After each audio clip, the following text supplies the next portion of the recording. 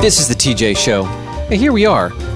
We're getting ready to wrap up the show. We're going to do it again tomorrow, by the way. Yay! J-Bo shares this profound wisdom, and I was like, whoa, hold that in. Wait, I want to let that out here. Oh, thank you for the music. J-Bo, yes. If you could share what you just said while the microphones were off, and please don't hold this to yourself. So you may relate. Growing up, my mom would take me clothes shopping, and she would go straight to the clearance rack. Whatever was on sale. And I despised it. I was like, no, not the clearance rack. Why can't we just buy regular priced clothing? But then that little girl grew up. Now I make my own money and I want to be responsible. And when I walk into the store, I go to where? The clearance rack. Hey, and I get great deals and steals. Welcome to it. Yeah, you know what they say. If you save $100 on clothes, that's about $120 earned, right?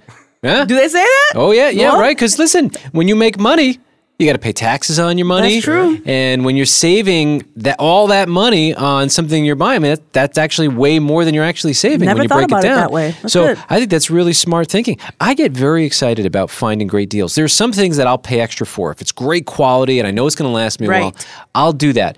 And I'm not so concerned about name brands. I'm trying to find the random dude in Vermont who's like making denim in his truck. Like I want that guy sturdy and good to make my pants. And if it's a little extra, I'll buy it. But then on the other hand, these sales racks and the way these businesses work where they're overstocked on something. This happens with food all the time. Yes. Where food is so overstocked. We have such an abundance of food in our country, and it's amazing how many people are struggling with food and like there's just this food at grocery stores that never gets used, or it's about to expire and they have to figure out how to get rid of it. Yeah. And there are stores that they sell this food to for pennies on the dollar.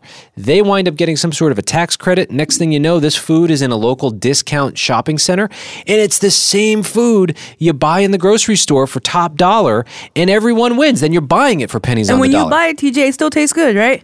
Absolutely. And it's fine. I go Yes. and I found one of these stores near me, and I go and I shop there. I love it. It gets me so excited. And by the way, funny thing, you know some of the cars I see in the parking lot? Porsches, Escalades. They're going to save their money. Brand new Jeeps. It's like, why are you shopping here? Oh, yeah, that's right. This all makes sense. And I'm trying to, you're trying to pass on the wisdom to, my nieces and nephews. And my nephew called me yesterday. He was buying some clothes. He told me he had like $120. And I'm like, go to the clearance section. And I know he totally cringed because I would have cringed too if my aunt would have told me go buy clearance. But you want to pass that wisdom down. Aunt J-Bo must be on drugs. That's what he's thinking. A clearance rack? No. No way.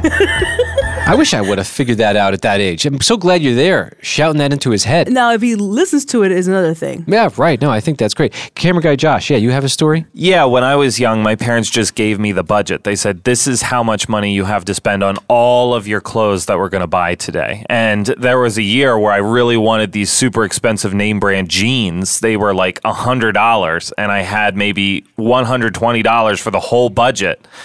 And I was like, I'm going to buy those jeans. And my mom was trying to be sweet. Like, no, don't do that. Dad was like, let him do it.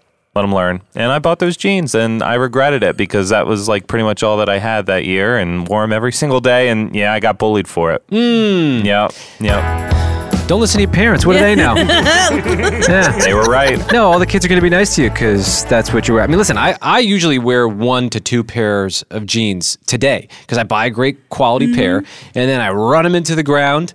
And I think now they're actually worth more money because they have the holes in them. Oh, no, that's fashion. Yeah. Right? Yeah, for sure. This is the TJ Show.